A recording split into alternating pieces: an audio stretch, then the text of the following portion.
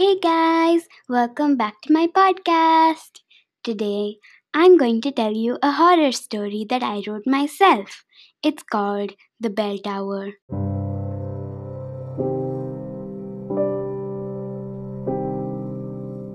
Prologue.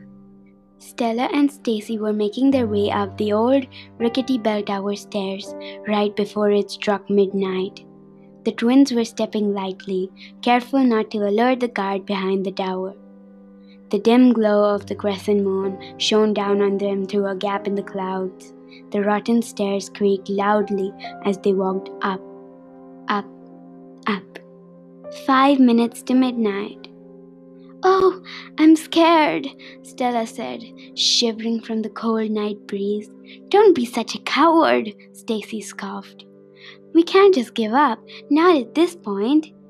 Just then, the bell tolled loudly.